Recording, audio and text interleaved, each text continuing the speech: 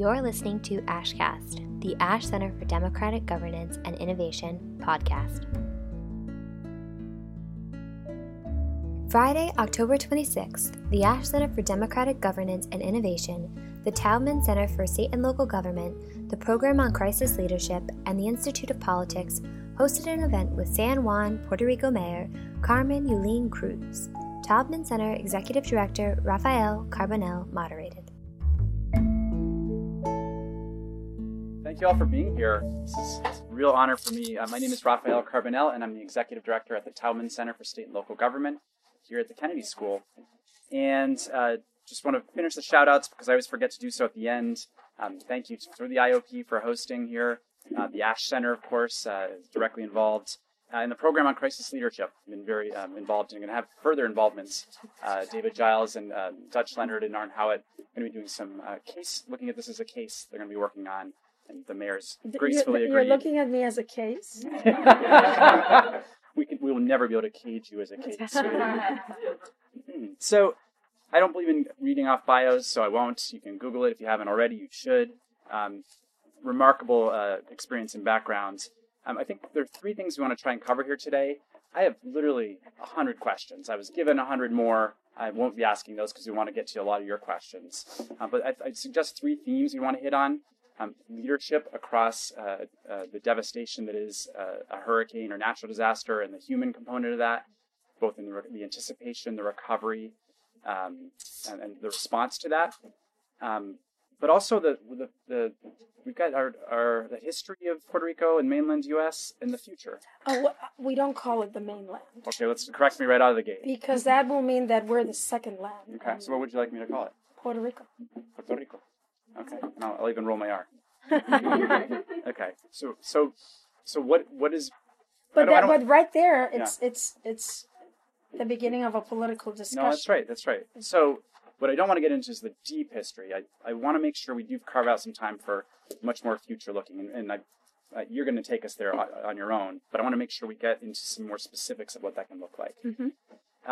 I like to start things off personally. And could you just tell us a little bit about your family and your relationship with them and how they shaped you running for office? Well, I'm 55 years old. I know I don't look it. I have a daughter that will be 28 on November 30th. She was born in Pittsburgh, Pennsylvania. If you don't mind. I have a hard time speaking while I'm sitting down. So. And I was born, of course, in San Juan, Puerto Rico. I went to school at Boston University.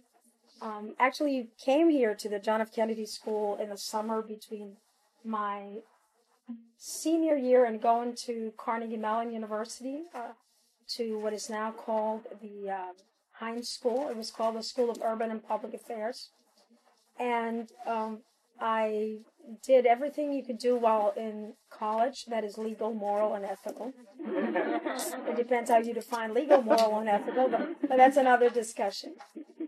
But before I started in high school and college, my grandmother's nickname is Yulín.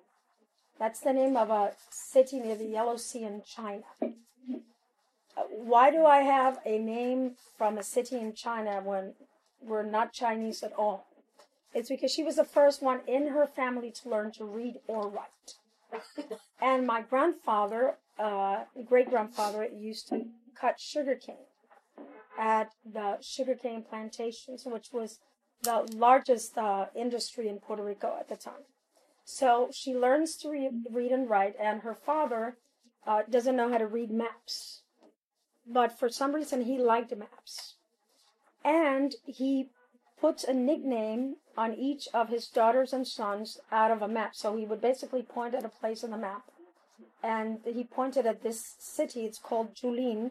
It's, again, near the Yellow Sea in China. She started working,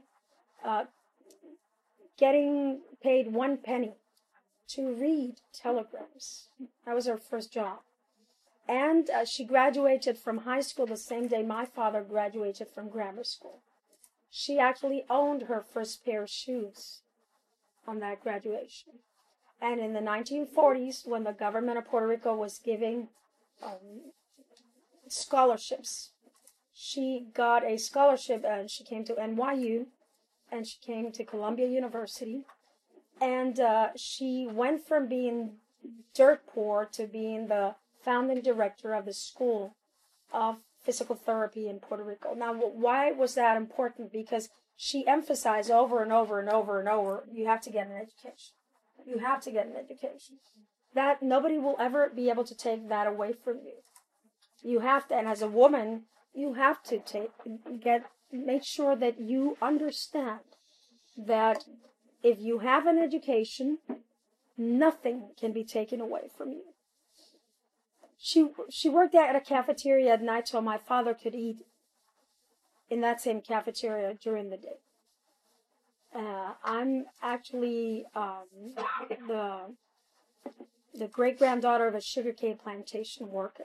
And why is that important, as it has shaped my view of the world? Because you can't forget where you came from. The minute you start forgetting where you came from, it's just, I know most of you are millennials, so you may not know who Yogi Bear was. How many know who Yogi Bear was? So, him and Boo Boo were lost for years in the forest. And every chapter, he's like, they have to steal the picnic basket because they're lost. They can't find their way. And finally, one day, Yogi Bear says, Boo Boo, if you don't know where you're going, you'll never get there. This is a simple cartoon. Such a wonderful lesson in life. But if you don't know where you came from, it's very difficult to know where you're going to. I come from a very traditional background. Actually a right-wing family, if that's... Put the Trump book back up. Yes. The rebel. I'm the rebel of the family, but the last thing that I will say on this subject is telling grace in my home was an act of social consciousness, because my mother didn't just say, Lord, we thank you for the food we're about to take. She would say, we thank you for the hands that planted the seeds, for those that picked it, for those that put it in a box, for those that shipped it, for those that drove the railroad that took it from one place to another, for those that put it in the grocery, for those that cleaned it, for the cashiers, for everybody, and for your father. He was the primary breadwinner at home that made the money so that we could buy the food. So it was instilled in me over and over and over that we are but the sum of everything that everyone does around us, good or bad, and that it is within us the responsibility to ensure that others walk a path different and better than yours. This was a conscious effort on my parents' side. They're not the most educated people, but they have a lot of common sense, which seems to be the least common of the senses nowadays. I came to Boston University because I wanted to be in a world that was larger than Puerto Rico. I was president of my high school's debate team and captain of the track team and president of my class from 8th grade till senior year in high school, all those years through, and worked in the private sector and the public sector, worked in the federal government, worked in the Puerto Rican government, and then finally I decided I didn't want to be anybody's shadow. I wanted my voice to be heard, only to realize that when I got into office, it wasn't my voice that was important. It was the echoes of the thousands of voices that voted for me that were important. So in my effort to look and find my voice, I lost my voice. And I became, very proudly, but the echo of thousands of voices that want to push forward a particular agenda. So I spoke to everyone that nobody wants to talk to the LGBT community, to the immigrant community, to the immigrants that don't have the necessary papers. I don't call anybody an illegal immigrant because that has a different connotation. to the students, to the teachers, to the prostitutes. And people would say, why would you talk to the prostitutes? Well, you look at it from a public policy point of view. There are some health conditions that you have to deal with. There are crimes that you have to deal with. There is sexual exploitation that you have to deal with. So I spoke to everyone that nobody wanted to talk to and created a great big alliance that ended up putting me into power, I thought. But really what it did was force me to see power on a inverted pyramid. How many elected officials are there right here, right now? Future electeds? So where does the power lie? It's not in me. It's within you. And the more you realize that, the more you will hold your elected officials accountable for what you want that agenda and that path to be. You went in with some preconceived notions on leadership. You assumed mayorship. Here you are in San Juan. You went in anticipating what this role must be, right? And this is before the big storms hit, during, and then after. Maybe just talk us through some specific examples of what you anticipated that role should be and what the reality actually hit you with. One of the bad things about government, and there's lots of bad things about government, is that there's a lot of red tape. There's a lot of bureaucracy. Now, mind you, it may be there to ensure that the people's money get spent according to a certain set of rules. But it's very bureaucratic. So I went into an elected official role to ensure that those that were disenfranchised got a seat at the table. It's a lot more difficult than you think, or than I thought. Because if you have 30 people in a community that say that they're the ones that embody the diversity in the community, they usually want diversity, but they don't want inclusion. It's like, oh, it's okay that we're all here, Muslims and Christians and Jews and, and white and black and gay and not gay. But, it's, when it comes time to decide, let the forces and the powers to be make the same decisions than before. So you really have to, you're hitting yourself against a brick wall and making sure that you open a space not only for discussion, but for decision making. And for the communities to make the decisions in a democratic way, in a true democratic way, where everyone's voice is heard. And that is very difficult because you really have to fight the structure of government. Government structure is not made to listen to everybody's voices. It is made to appear to listen to everybody's voices. It is made to have a town hall meeting and 5 people talk and you all applaud and you say, but if your elected officials then turn around and do whatever they want to do rather than what you ask them to do, then you haven't done much. So that was the one thing. Number 2 is party politics suck. I'm sorry to be so blunt, but I ran 7 months before the election. I was running to be reelected as a member of the House of Representatives. And the person that was running for mayor of San Juan that I wanted to run for had a domestic violence incident, which he later was cleared from.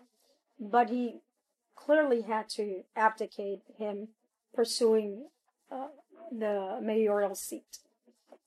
So everybody said, you're not going to win, you're not going to win, you're not going to win. And I said, look, sometimes the argument is more important than the outcome.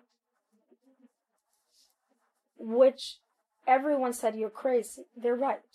I am crazy. But one of the things that we did is we set out to do forge this great alliance, and we went to communities and we discussed prior to the election and said, what is it that you want in your community? We put it in writing. And we had the community members sign. And we had a black and white agenda for 21 different communities, which we completed 90% of. And you have to go back to the community and said, I didn't do this, I did this, I did this, I did this. So you submit to the evaluation, not on the voting booth, but an evaluation on an ongoing project of government.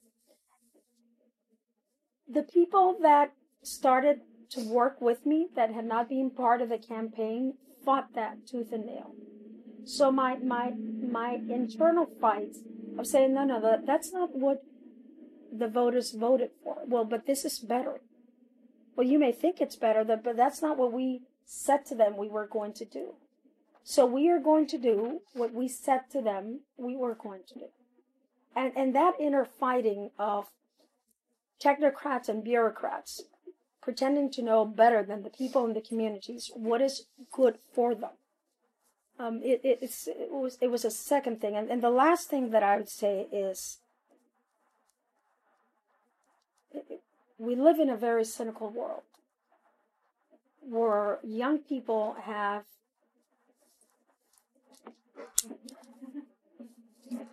this. So they don't take, can you say bullshit at the Say whatever you want. They don't take bullshit from anybody.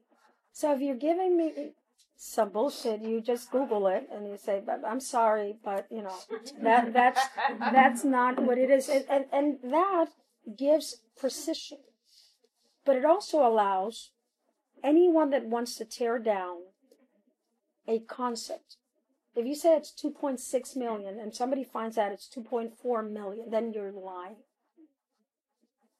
Then you're lying. And we have this idea, and I don't mean to personalize at all the discussion, but we have this idea about what is truth and what is fake. And every day it's redefined. Every day somebody goes out there.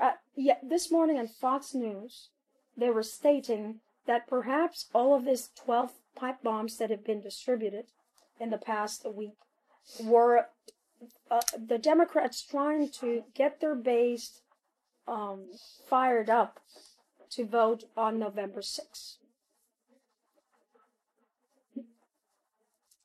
Well, if that's proven to be true, shame on us. And if it isn't proven to be true, shame on us. This idea that if somebody wins by tearing somebody else down,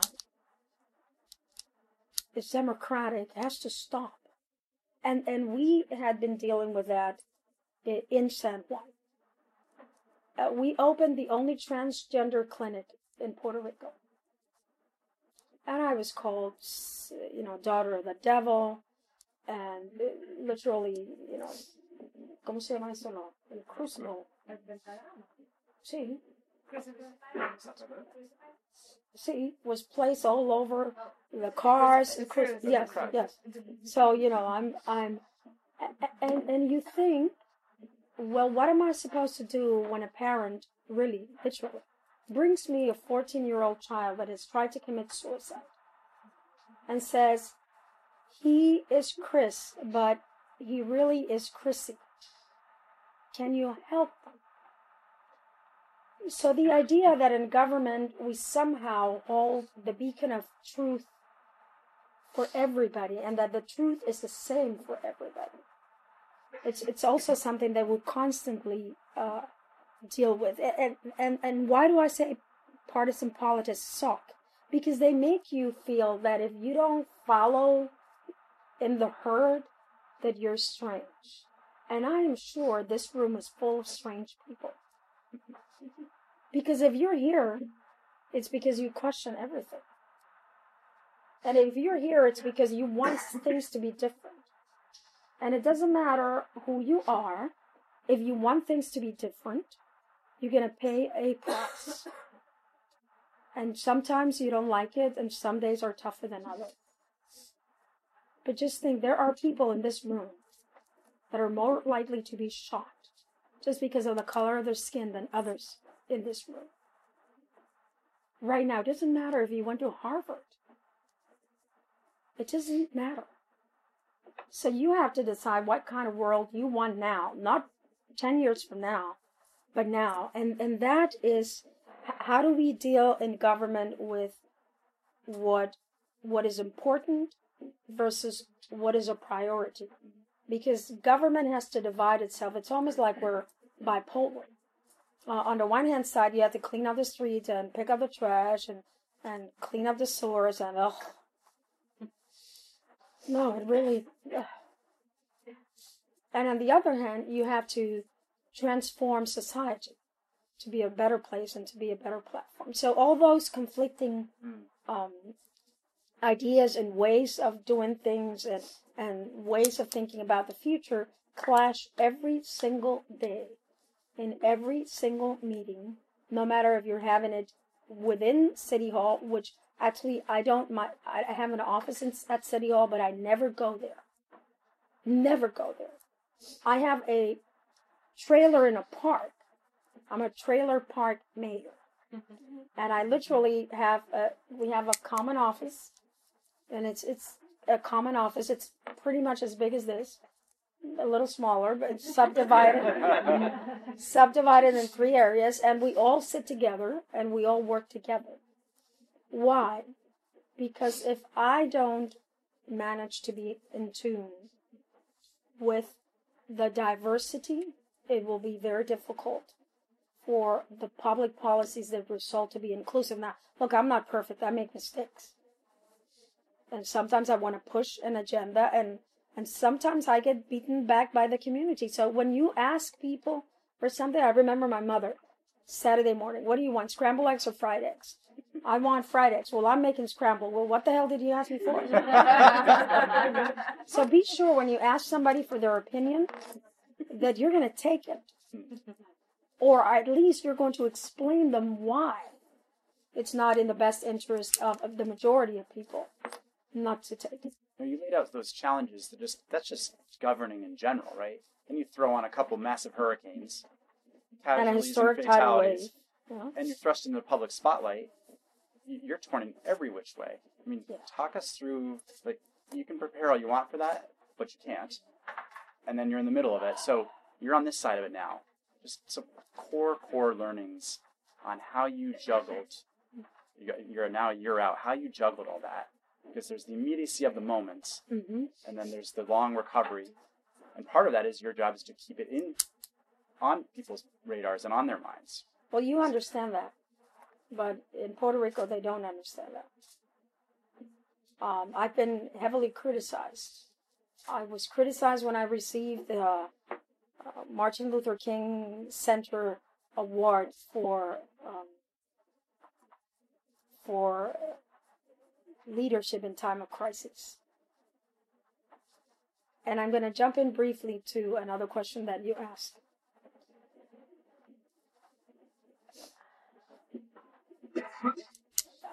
I first want to preface by saying, were governmental entities failed the Puerto Rican people? The American people opened their hearts. 327 AFL-CIO workers left their homes and came to tend to our wounds. Mayors from cities, Mayor Philip Levine from Miami Beach, former mayor, Mayor of New York, Mayor of Houston, Pittsburgh, Pennsylvania. I spoke a couple of times with the mayor of Boston. They were the ones that opened their hearts, not only with words, but with actual acts of common sense and kindness. But Puerto Rico is a colony of the United States. I don't like saying it, because that makes me a colonial subject. And I have lived 12 years in the States, and I know the American people. Hardworking people, for the most part. No, because we tend to want to concentrate on the exception and make it the rule. You know? We have a saying in Spanish, una golondrina no hace verano. I don't know how to translate that. Somebody, what's a golondrina?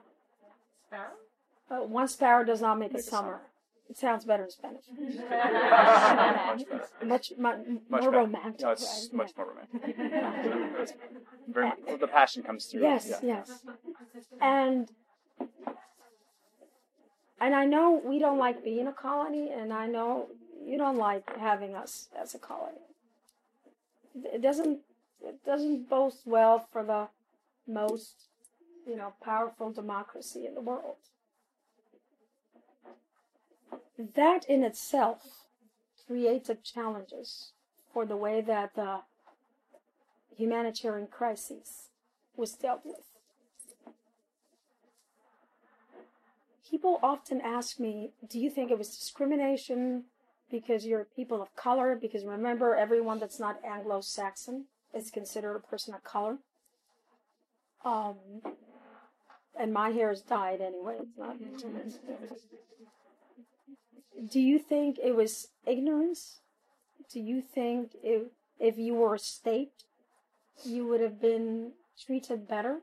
I have one word, Katrina. Katrina. Still, you go to New Orleans today, and they give you tours of the devastated areas. Most of those devastated areas where African Americans lived. And it is painful. It's painful to realize that, oh my God, this place, the land of the free and the home of the brave, people can act this way. Now, I ask you one thing, for those of you that are from the United States and those of you that are not from the United States, we hold these truths to be self-evident. That all men, remember, women didn't count. You have to be white, above 18, and a property owner. All men are created equal, and they are endowed by their Creator with certain unalienable rights: life, liberty, and the pursuit of happiness. How many in this room think that only applies to U.S. citizens? Okay, in practice, or like should? And which U.S. citizens? Aha. Because this will shape the way you think about public policy. This will shape the way you think about public policy. Government is not about politics. It's about lives. We make it about partisan politics. But it's about life. So when I was thrown into this massive chaos, of which I think none of us have fully recovered. We saw things we should have not seen. We saw people literally dying of not being able to have their dialysis, or they couldn't get their HIV medication, or they simply gasped for air in their home because their generator was not made to withstand 6, 7, 8, 9, 10, 11, 12 months. And you know what? It is the poorest of the poor that die more. Those are the ones that die. It is the children that die more. So it is the weakest among us that die. And why? Because we are incapable of sitting at a table and finding the time to include each other on each other's problems. So when I said, bless you, when I said to the President of the United States, I am doing something that I believe I would never have to do, I am begging you. Begging you. And I said it twice, and believe me, that tore my heart, because I don't beg for anything. But it was evident that we were going to start dying. I said that on September 29th. And what you see behind me, when you look at that video, it's not, gracias. It's not, no, it's fine. It's, everybody has a drug. It's a long-lived capitalism, right? It's not what. There was nothing from the federal government at that point in time. The first food that we got from FEMA, the box listed an entree as beef jerky, the little package of beef jerky, Babe Ruth, chocolate pudding, a little can of Pringles, and what is it, chocolate mousse or something? No, applesauce. But we had salt, pepper, and a fork and a knife. That's a bad snack for anybody in the United States. That's a bad snack. Now, of course, and you know what we were told when we complained? If you're hungry, you will eat anything. And then what did the world see after that? The world saw the President of the United States throwing paper towels at us. That is not what is in the hearts of the people of this country. It's not. I don't care if you're a Republican or a Democrat. We had people from both parties and from no party leave their homes to tend to our wounds, to feed us, to make sure we didn't die. And they didn't see a colored person. They saw people breathing or gasping for air. So how do we make sure that our governments all over the world, but the ones that we are endowed with the ability to somehow change, reflect the will of the people? And how do we discern what the will of the people is? Now, you are privileged to be in an institution like this. Well, I'm sorry to tell you that privilege comes with a burden. You have to pay it forward. And it is possible to have a very satisfying, financially rewarding career and have some social empathy. It is possible. They're not mutually exclusive. I went back to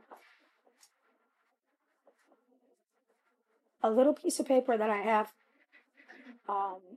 where most of us keep everything that is dear to us. Our underwear drawer. Now, many people go to your underwear drawer, so you keep things in there. My kids are always rating it. Yeah.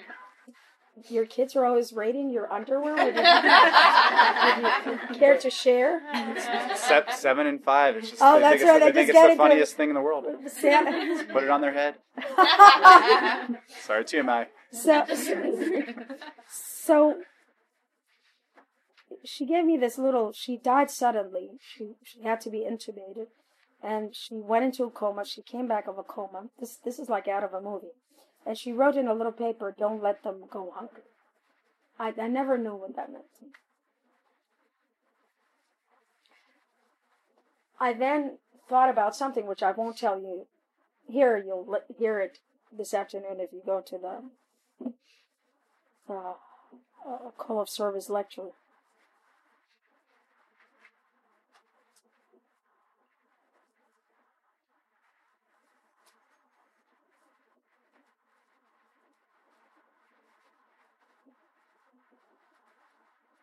It is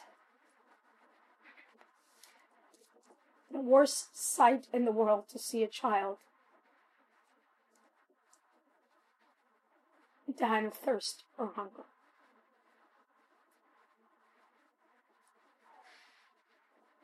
And as I walked towards I swear to you, I tried to be politically correct. I tried to be calm, cool, and collected. I tried to not confront the most powerful man in the world. But it was evident that the help wasn't going to get there because they would tell us. They were telling us, "Oh, Mayor, all you need to do is tell your people to go into the internet and sign up for federal assistance." Well, FUCK, we had no internet. We had no power. We couldn't sign up for anything. anything. FEMA asked us 3 times. 3 times to give them the paperwork. 3 times I gave them the paperwork. I gave it to them. And no water and no food came. Now in San Juan, because we're the largest city, we had prepared for 2 months. So we had enough food, enough water, enough medication, enough surgical equipment. We had bought enough ice. Now, why do you think ice is important? Anybody? Keep medicine cold. Keep insulin cold. I am dying. If you guys, anybody knows, there's got to be a way. There's got to be a way to have a small thing that will make sure that the insulin stays cold, so people don't die from that. And they drop in front of you, and you have to make a choice. Most of you have gone through a moment like that. Oprah calls that the aha moment. So when I was asked again to send an email, I thought, what are you asking me for to send an email? You're not going to do anything about it. And I called my communications director and I said, get all the press that you can. All of it. 3 people stopped me on the way to that press conference and said, don't do it. You're going to ruin your political career. That man is going to destroy you. He's going to put you down. He's going to belittle you. He's going to try to shut you up by any means possible. One reporter told me not to do it. But you're going to have to make a choice if you're really going to do this properly, whether it is your well-being that you're concerned about or is somebody else's work. Now, look, I'm not a saint, and I'm not a martyr, but I could have not lived with myself if I was silenced. So I did what I have to do, and I will do it every day if I have to, and I have paid the price. I have paid the price. But there's a price that you will not be able to ignore, is the price of your soul. We all want something. It's okay to want something. Mother Teresa wanted something. She wanted souls. She didn't do this just out of the goodness of her heart. She wanted souls. We all want something. So it's okay to go out there and want to change the world and have your agenda be very clear. I wanted something. I wanted the people that I live with not to die. Now, he threw paper towels at us. But why didn't we throw them back?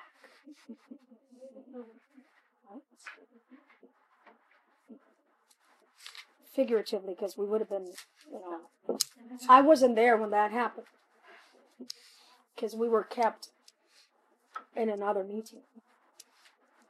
Which is another question, which is a larger question about government. What is it about people that gets them to take injustice over and over and over again? What is it about it? What was it about Rosa Parks that made her say, I'm fed up. I'm tired. And she wasn't tired of standing. She was tired of being ignored and being pushed around. What was it about, all these famous people that we talk about, but what is it about the people that we don't talk about? The kids in really, really crappy schools. What is it about all of us that either makes us look or makes us turn away? What is it? How do we ensure that the brilliance that's in this room gets exponentially thrown outside of this room? So the one thing that I had to do in that time of crisis was I had to make a choice, whether I was going to be politically correct or just plain correct. And I had to tell you, a lot of people in Puerto Rico thought that I did the wrong thing, and still to this day criticize me. They say that we didn't get enough help because Yulín opened her mouth. Well, frankly, I don't give a shit. People were dying. They were dying. Harvard did a study that said initially 4,645 people died. And you know what they said that day? They said that I was in cahoots with Harvard to make sure that my prediction about the deaths was true. Then the Puerto Rican government paid George Washington University $2 million to come up with 2,975. Well, the president did not want to hear what people were telling him or see what his eyes did not see, because he preferred to throw paper towels than to walk around in the most devastated areas of Puerto Rico. He should have listened to his numbers. 2,971 people asked for help in terms of funeral assistance from FEMA. 2,971. That's eerily close to that 2,975. You know how many of those were approved? 75, not 75%, 75. So there was a systematic, structured approach to ensuring that the truth and the cover-up took place. So when truth doesn't come out, there is a cover-up, and we allow it. The world allowed it in World War II.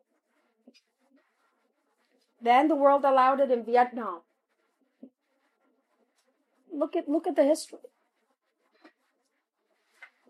I got an award, the Run Ridenour Award. He's the soldier that wrote to Congress about the My Lai massacre. 500 people were estimated to have been killed there. 3,000 people are estimated to have died in Puerto Rico, and we did not have to die. We did not have to die. So we were talking just very briefly about passion. Yes, politics is a passionate issue. It is personal. Every dead person is personal to me. And it is personal to you. The Muslim ban is personal to you. How they treat women and whether they continue to give us the right to make decisions about our own bodies is personal to women. How they treat African Americans and the fact that, an African American is much more percentage-wise likely to be incarcerated for the same crime, that has to be personal. If it's not personal, get out of government. Get out of government. Go make money somewhere else. It's very, very good to go make money. There's nothing wrong with making money. But if you're in this business, this is a business about truth. So I had my priorities very straight. I was going to save lives, no matter what the personal cost to me. That was number one. Number two, I realized I was human. I'm very little. And I've always been very little. So you're too young. You may know, and you may know, and you may know. I might know. When we went to school, there were these lunch boxes that were made out of metal. Yeah, those are the best. Right? So awesome. Awesome. And please understand, I do not subscribe to violence, but they were great for hitting. And my grandmother told me, you never start a fight, but you always finish them. So, I could come home with a black eye. Did you start the fight? No. Did you finish it? Yes. Was the other guy worse? Yes. Good. So I did what I knew I had to do. But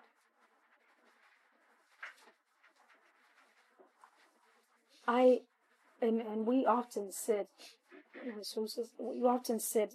in the middle of the night and say, we slept about 2 hours a day. And we're fortunate enough to have 3 meals a day. well, we should have slept less.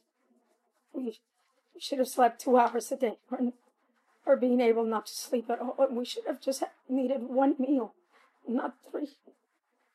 Because when we had one meal or 2 more, other people weren't getting theirs. And government, every decision you make, you take away from somebody. So you better be damn sure you're doing it for the right reasons.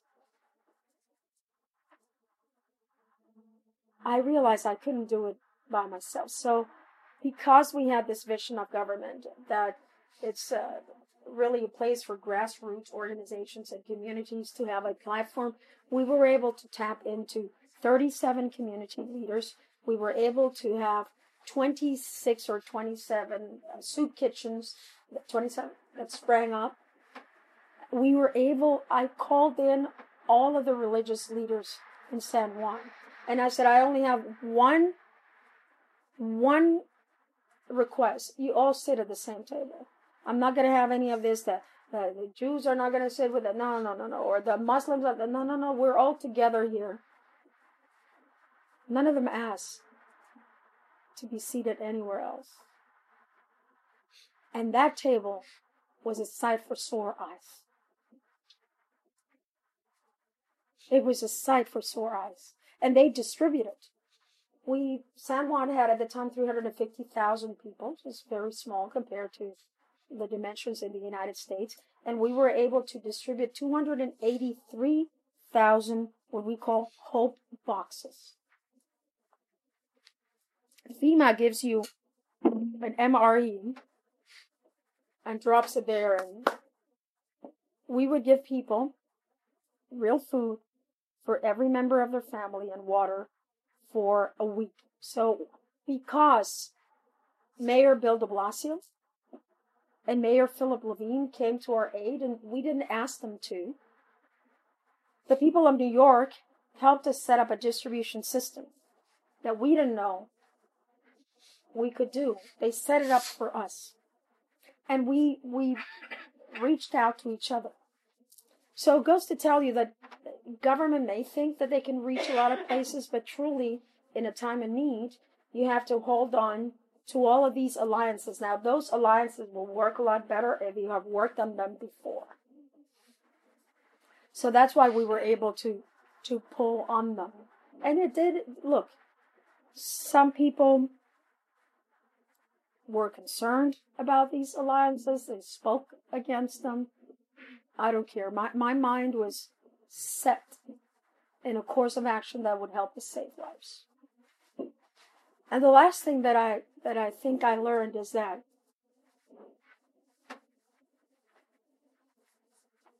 courage is found in the most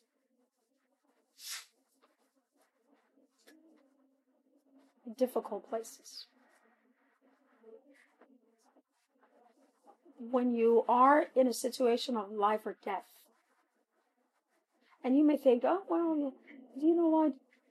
Children in urban areas in this country live in a situation of life or death every day. People that don't get access to health care are in a situation of life or death every day. People that live with HIV and cannot take proper care of themselves are in a situation of life or death. And remember how I started. We are but the sum of all the fights before us. I don't know if anybody has a question, but let me finish with this. In the midst of the darkness, Operation Blessing, which is a non-governmental organization run by evangelical Pat Robertson, knocked on my door. Now I couldn't be. They asked me to be in their show 700 Club. My mother said, "You're going to where?" And they described me there and introduced me as Mother Teresa with a foul mouth.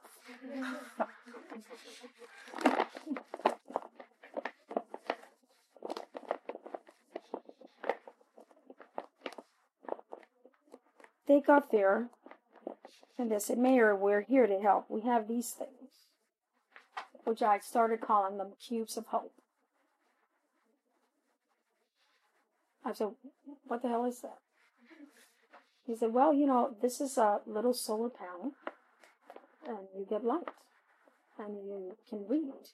But the best part is that if there's somebody in a community, remember, we don't have any electricity, we don't have any communications, that is in danger, they can just do this, and people can come to their aid. So I have all of these, if you want them. And I said, ha ha ha. I asked him, David Dart, in a snide, kind of, why do you do this? And he looked at me and said, because the Lord calls us to serve. Now, I am a person of distracted faith.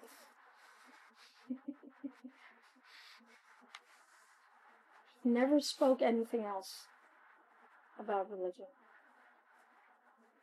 And they're still in Puerto Rico helping. He teamed up with a lesbian union leader in New York City, Randy Weingarten, president of the American Federation of Teachers. And they did Operation Agua. They raised more than $1 million to put in the hands of Puerto Rican water filters that will make sure that the water we drank was good enough for us.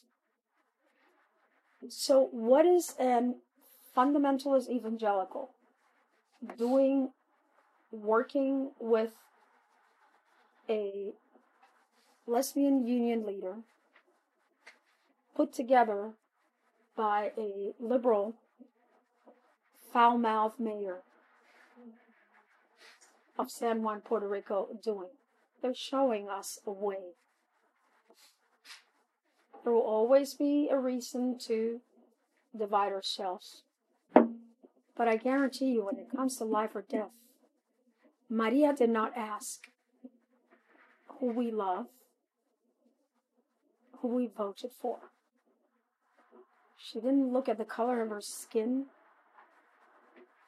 or the language that we speak. She devastated everything in her path.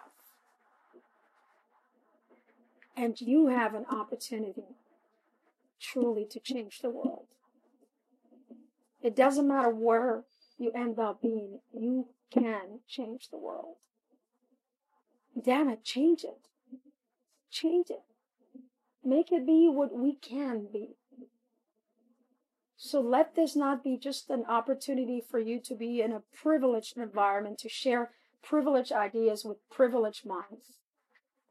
Let this be your call to service, to go out there and save lives.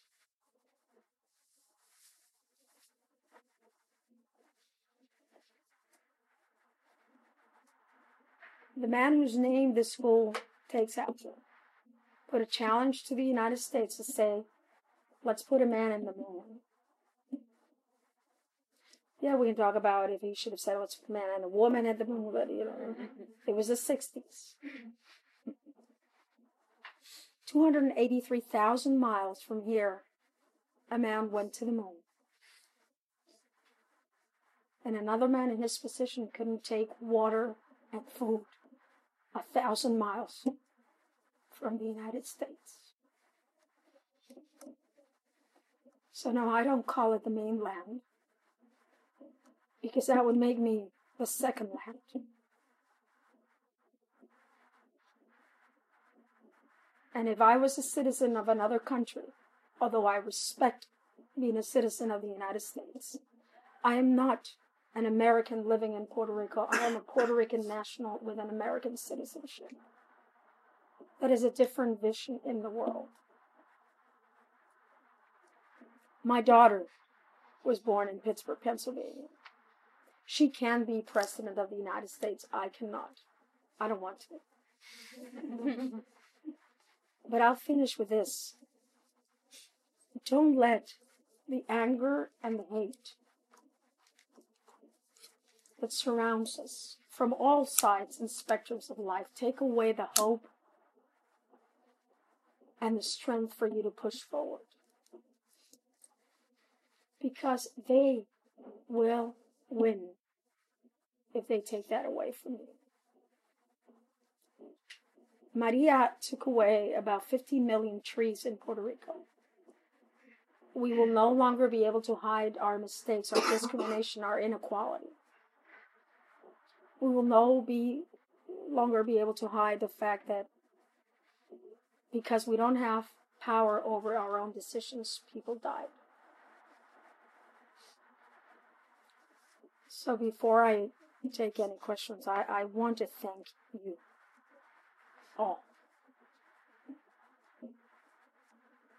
Because it isn't me that's important. Truly.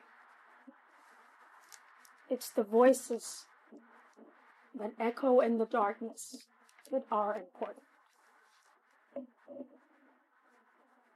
It's the caravan of people coming to the United States looking for a better place.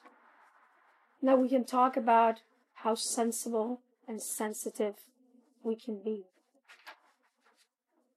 But we cannot stop. We cannot stop. What you can do.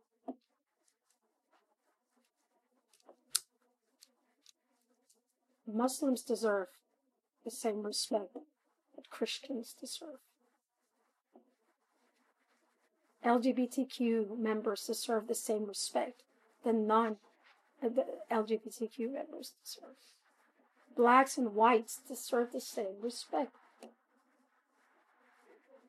But I want to thank you because when there was total darkness, the people of this country and around the world let us know our lives mattered.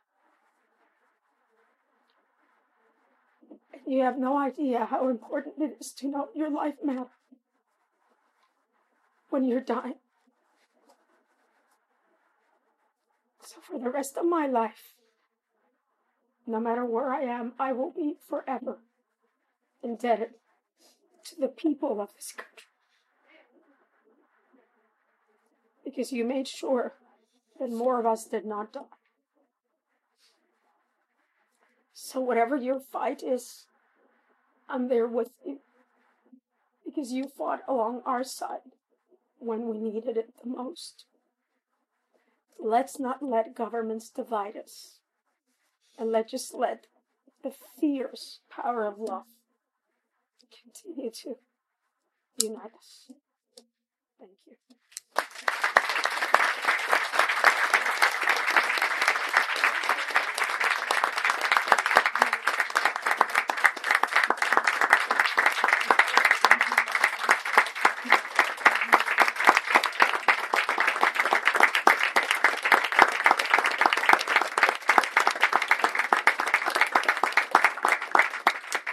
If this isn't PTSD, I don't know what it is. So we got to take questions, right? Yeah. Whose schedule are we on here? What's Yeah, our Why runway? don't we do like 2 or 3 quick questions that you can answer? We should try to get out of here by 1:30. Yeah. What time is it? 1:07. Oh. If you, Mary, you game? Can we, I'm going to run with that proposal. If we could do the lightning round of quick questions, quicker answers, we'll get a bunch of them in here. So, kick us off. That quicker answer was for me. Yeah. Maybe. Hi. So I spent Can you say your name, what program you're in, and where you're from? Sure. My name is Ankita Jain, and I'm at the Graduate School of Design. I'm studying finance technology, and I'm originally from India. I spent some time over the summer in Puerto Rico in 3 of the smaller communities of Lobaja and Argentina, and we actually stayed at a church for 8 months. So thank you for that, because they let around 3,000 volunteers come in and out of the camp there. My question was that how do you decide where the funding is going to or which communities it is? Like, how do you prioritize this place? Because there are all these major cities like San Juan and Toronto, but there are also the smaller communities. Well, on the larger scale, that is the big issue. Right now, you may be hearing a lot of headlines saying $1.5 billion for Puerto Rico. The money has not gotten there. There was a big argument in November, December, because the first response of the Trump administration was to give the Puerto Rican people $4.7 billion in a loan. That in a loan, yeah. So you get criticized because you have too many loans, and then the response to that is get another loan. Most of that, and this is the issue, $5 million is the most that a municipality can get from that loan. So 5 times 78, we have 78 municipalities. I don't know, somebody do the math. That's a minuscule amount of the monies. And because Puerto Rico has been labeled a risk, ¿cómo se llama eso? Risk jurisdiction, we have more steps into getting the money than other jurisdictions in the same situation. So there is not a plan for prioritizing that. In San Juan, we have done two things. One is we take the poorest communities, which makes sure that the communities that are more financially relaxed are beating me every day. Well, it's a policy decision. We don't have term limits in Puerto Rico. I have a self-imposed 2-term limits as mayor. I never cared much for the political discourse, partisan discourse. So people in my party hate me, and people in the other party hate me. But the people that vote don't hate me because I get elected by more and more and more every time. So that is a policy issue that has to be dealt with. Because there is right now, for example, 33 municipalities got money from the central government to redo all of their roads. 30 belong to the same party that the governor, and 3 belong to the other party. We have, unfortunately, a bipartisan situation going on in Puerto Rico as well. So there is no master plan. And there is no master plan to transform. There's one to rebuild. So another hurricane will huff and puff, and 60,000 people have tarps in their homes right now, and that's about 240,000 people that would have to be moved into shelters.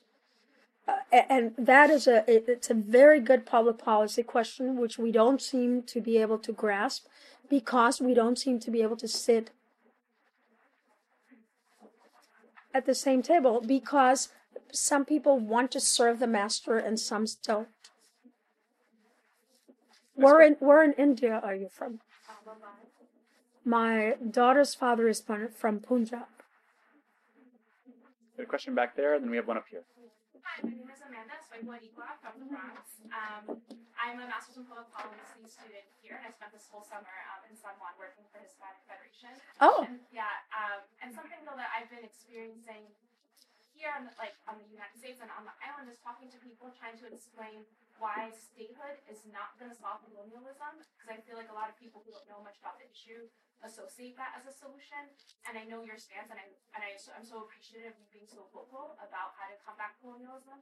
So my question is, though, how do we more effectively explain to people who don't know much about this issue why statehood is not going to solve colonialism for us? Yeah.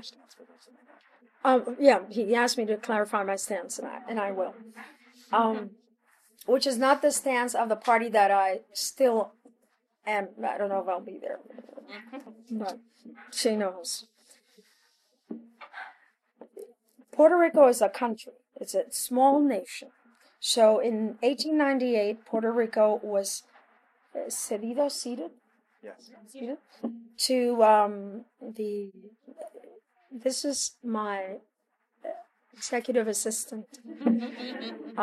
She's a Harvard graduate, so and it's. Remember when I was telling you that I'm not. You realize you're human. Well, it's like she's like like Aaron to Moses. Moses stuttered a lot, so he said, "Well, I'm sorry, I can't do it, God." And just, well, I'll give you Aaron. He can talk. That's why all he did was poke things with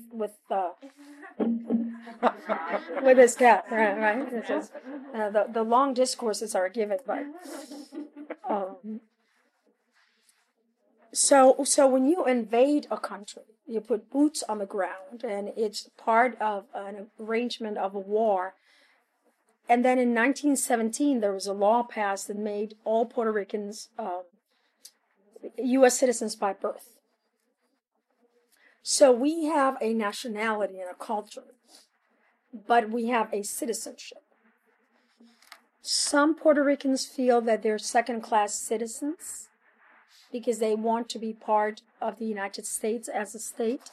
Some Puerto Ricans feel like myself, that I don't feel like a second-class citizen. I respect my citizenship, but I'm a Puerto Rican national living in Puerto Rico with a U.S. citizenship.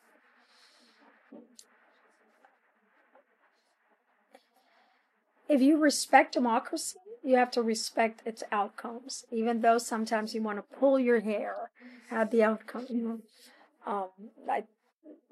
Parentheses, you need to change that electoral system. 4 times already, the electoral college is not the same as the popular vote, right?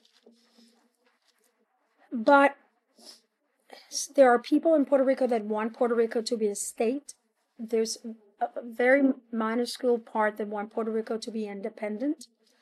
There's a group of people that want Puerto Rico to remain as a commonwealth, which provides for the situations that we've had to face right now. And there's a group of people like myself that want free association. It's a compact much like what the U.S. has with the Mariana Islands or the Palau Islands, except that they were not citizens when the compact was drawn, with a dual citizenship. There's 5 million Puerto Ricans in the U.S. There's 3 million Puerto Ricans in Puerto Rico. So there's more Puerto Ricans here than there. One of the great things about Maria is that we no longer refer to the diaspora as the, you're no longer a New Yorican. You're a Puerto Rican now that lives in the States. And I think that's marvelous because, who are we to say how you feel? But what I often talk about is, let's talk about a self-determination process where all of the possible political solutions are there, and we go through a process similar to the one that the U.S. went through. We have a period of education on each one of the alternatives, and the U.S. will tell us that. Mind you, the resident commissioner of Puerto Rico has introduced a bill that's called an act of admission bill. That's bullshit. It's not an act of admission. It says if Congress approves this, it is just stating that it may positively talk about beginning the process of admission on or before 2021. Well, that's not an act of admission. So, from the legal perspective, President Trump has even said to the governor of Puerto Rico, who's a pro-stated governor, guarantee me that you'll give me 2 Republican senators. And he said it out in the, it's not a civil rights issue. It's not an issue of treating in a dissimilar way people of the same citizenship. It's a self-determination issue. And it is whether when you invade a country, should you give that country the ability to decide. Now, I don't agree with statehood. But if I agree with democracy and a process takes place where the people of Puerto Rico decide to become a state, then, you have to go for it. Because otherwise I would be a hypocrite saying that democracy only works when I get my way. And, we know that isn't. But it's truly because of that feeling of being a nation and having a culture. At one point in time, the British did not consider India a nation. They were colonial subjects. They were a nation. So they were afforded the right to put together a process of self-determination in deciding. There were some people in India that didn't want independence. Now, we can later talk about Mountbatten and how he screwed it up by Pakistan and India and all of that. It's a matter of history. But the truth is that there was a process that allowed the Indian, at least political leadership, to move forward. I'd like to get in two more questions if we can. We had yours, and if we have another. Yes. And no men are going to ask questions. Maria Delia was born and raised in Puerto Rico, came to the U.S. When I was 13. I'm a former teacher, worked in Houston, worked in New York, primarily with the immigrant community coming from Central America. Then I moved to New York, and Maria happened. So it was a different migration. Yeah, very different migration. Schools have never been ready for that. Schools are still not really working on ever being ready for that.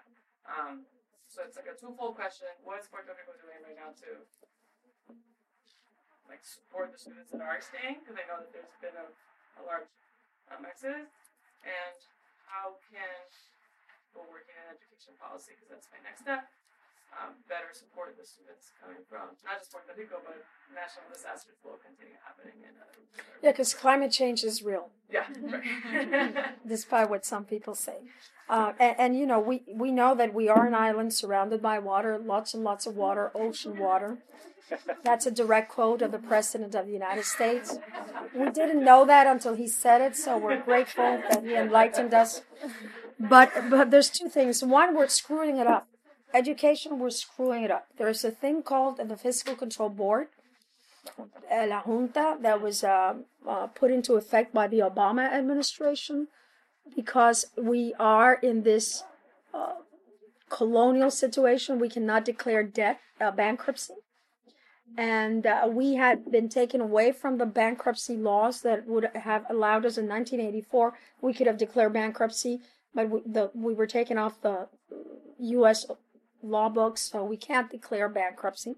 We did our own bankruptcy law, and the U.S. Supreme Court said that because of the situation, the political subordination, we could not declare bankruptcy, and we could not put forth a law that declared bankruptcy. So we're screwing it up. The Fiscal Control Board just raised from $54 a credit to $157 a credit. So we right now have 15,000 students that are on deferred tuition payment. They cannot pay their tuition. So we also have this influx of money that is coming to buy and purchase disaster economics, purchase everything in sight. And so we are having a generation of people that are less educated that will only be able to serve those that have the money to go and buy everything in sight. The University of Puerto Rico students are working very hard at that. The teachers and professors at the university are all working very hard at that. We have already closed about 500 schools between the last administration and this administration. I opposed it when it was my party. I oppose it now. And the Fiscal Control Board now gave instructions to close another 300 schools around Puerto Rico. So when you, by 2020. So when you break a school or close it down, you're breaking a community. And, all of the work that school can provide in terms of social services. What can you do? Number one, of course, you're in education. Understand the social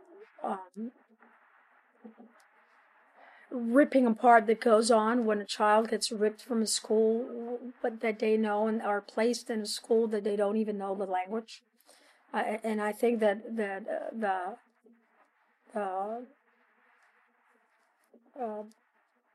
I'm trying to not to call you PBHA, the PBHA, with those after-school programs that become highly important in order for people to get in that immersion system in the school systems. And also just make sure that public education is strengthened. There is an attack by the Secretary of Education of the United States on public education and favoring charter schools and vouchers. That is happening in Puerto Rico. And not because of Secretary of Education, but because the governor of Puerto Rico has that same philosophy and policy.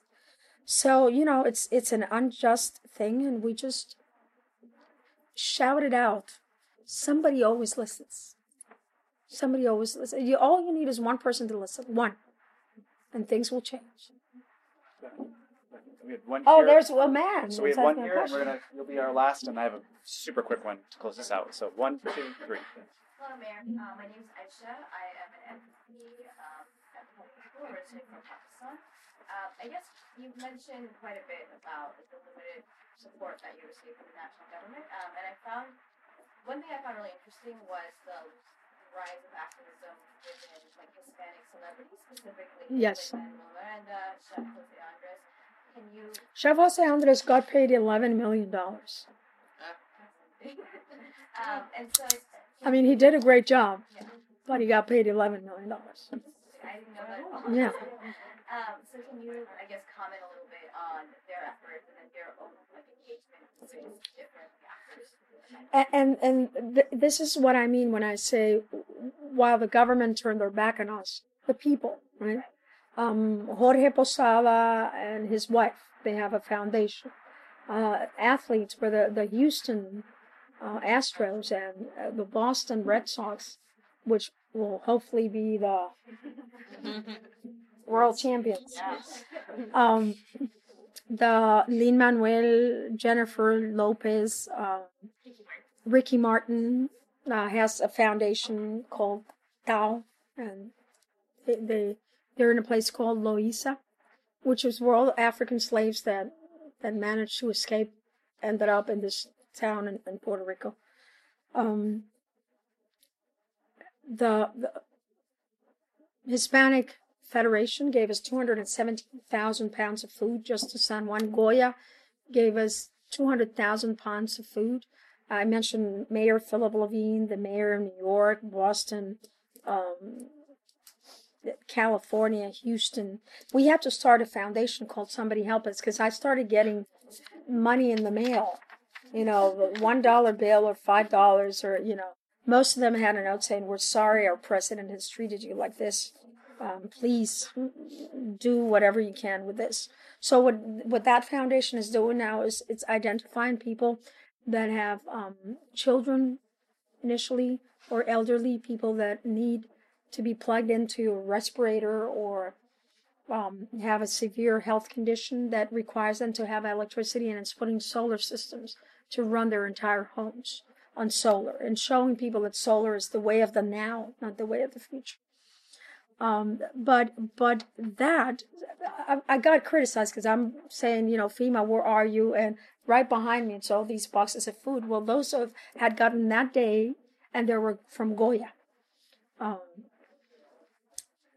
So it is. Remember when I said I was convinced that I was human? People trusted what I was saying because they were seeing it with their own eyes. And there's nothing more powerful against a lie than the truth.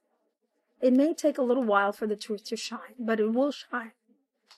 So the activism that the American media and the world media played on it. So people ask me, "Oh, well, you use your platform." Well, hell yes. Because part of my duty and my call to service was to ensure, and still is, that the Puerto Rico debacle, number one, stays as a part of the conversation, so that the things get to where they're supposed to get. but also so that we learn from it. You know, what can we learn about FEMA and the way that we handle disasters so that it doesn't happen again? And I think very little of that is being done. And back here. Hi, my name is Antonio Copete. I'm a postdoc here at the Center for Astrophysics here at Harvard. yeah. Yes, I'm a scientist, and actually, as an undergrad, I went to college to MIT, and one of my classmates back then was a student from Puerto Rico by the name of Ricardo Rosselló, who's now the governor of Puerto Rico. Mm-hmm. So I for all his flaws, we're not gonna blame that on MIT. No, for all his flaws, for someone like me, it's interesting. It's important to see a scientist or an engineer, pursuing public office, because I think that's a sphere that we should also be involved with. And I also understand that you don't see eye to eye on many issues. And I'm not from Puerto Rico; I'm from Colombia.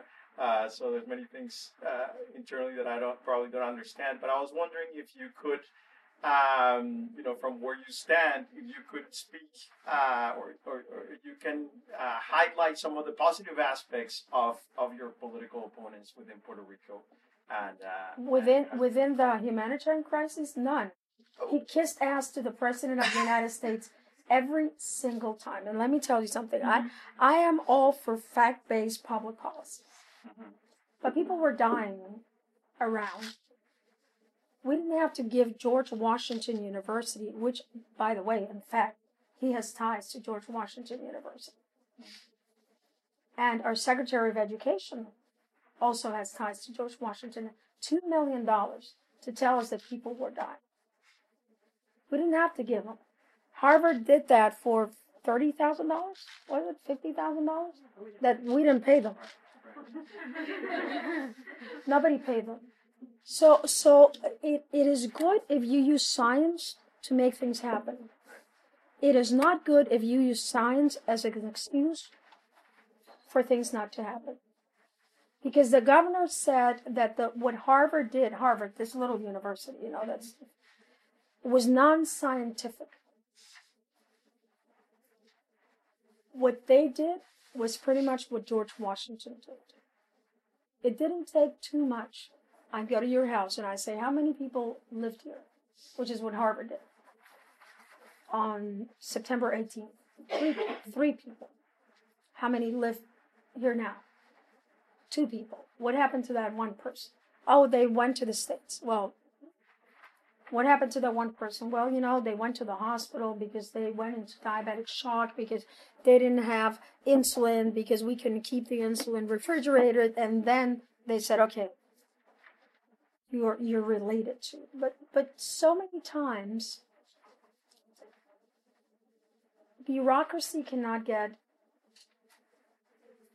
in the path of common sense, nor science can get in the path of common sense, because there is such a thing as analysis paralysis.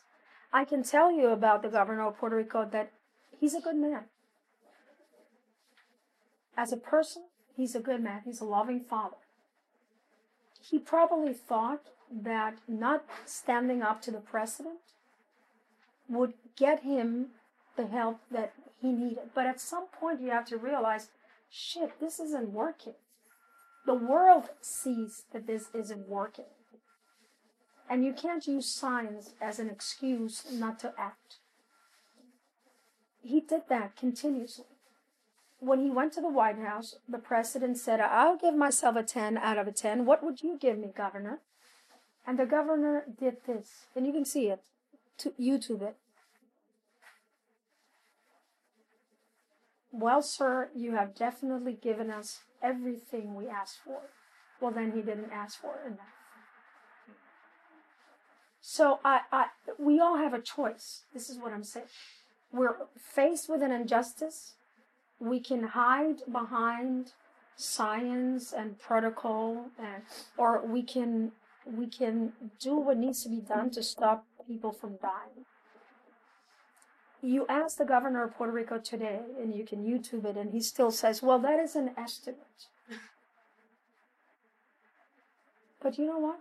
When people were asked to bring shoes of their dead ones and place them in front of the Congress in Puerto Rico, he had the gall to go look at them. So either you believe in what you're saying or you don't. You can't have it. You can't have it both ways. You can't. And I think you bring a very good point, which is fact-based public policy. Now understand that even the numbers, 2 plus 2 is 4, but so is 3 plus 1, so is 6 minus 2, so is 5 minus 1, so is 2 times 2. So make sure you understand that facts are facts, but they can be interpreted in a way that they serve the purpose. I mean, World War II, in the name of science, Jewish children had their bones broken over and over and over to see how much pain could be taken away by the development of anesthetics. In the name of God, Templars, Christian Templars, killed people. So there's always going to be an excuse or a costume to be placed when people do the wrong thing. And perhaps they think it's the right thing. But if it hurts somebody else, it isn't the wrong thing. So I think he's a good man. History knocked at his door, and he decided not to answer. And for that, he will be remembered. And not in a good way. And not in a good way. Mary, let me take us out with this one. So we understood you got to get back. You got to focus on the recovery. There's a lot of work to be done here. And we continue to do it. Like when we're in the hotel at night, we're like ongoing, right? Ongoing. So as you look out, you've said you're giving yourself a 2-term limit. What's the short list of things you're thinking about beyond that? After my term in office ends, I have no idea. I have no idea what I'm going to do. Can I make an ask? Yeah. Between now and then, can we get you back here? Yeah, sure. I'd love to. I'd love to. Actually, we were supposed to be here, right? At some point, and we couldn't. Oh, it was on the floor. Can everyone join me in thanking Mayor Cruz one more time? Thank you.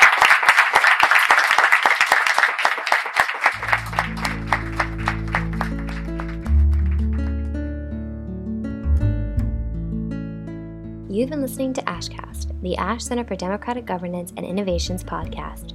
If you'd like to learn more, please visit ash.harvard.edu or follow the Ash Center on social media @HarvardAsh.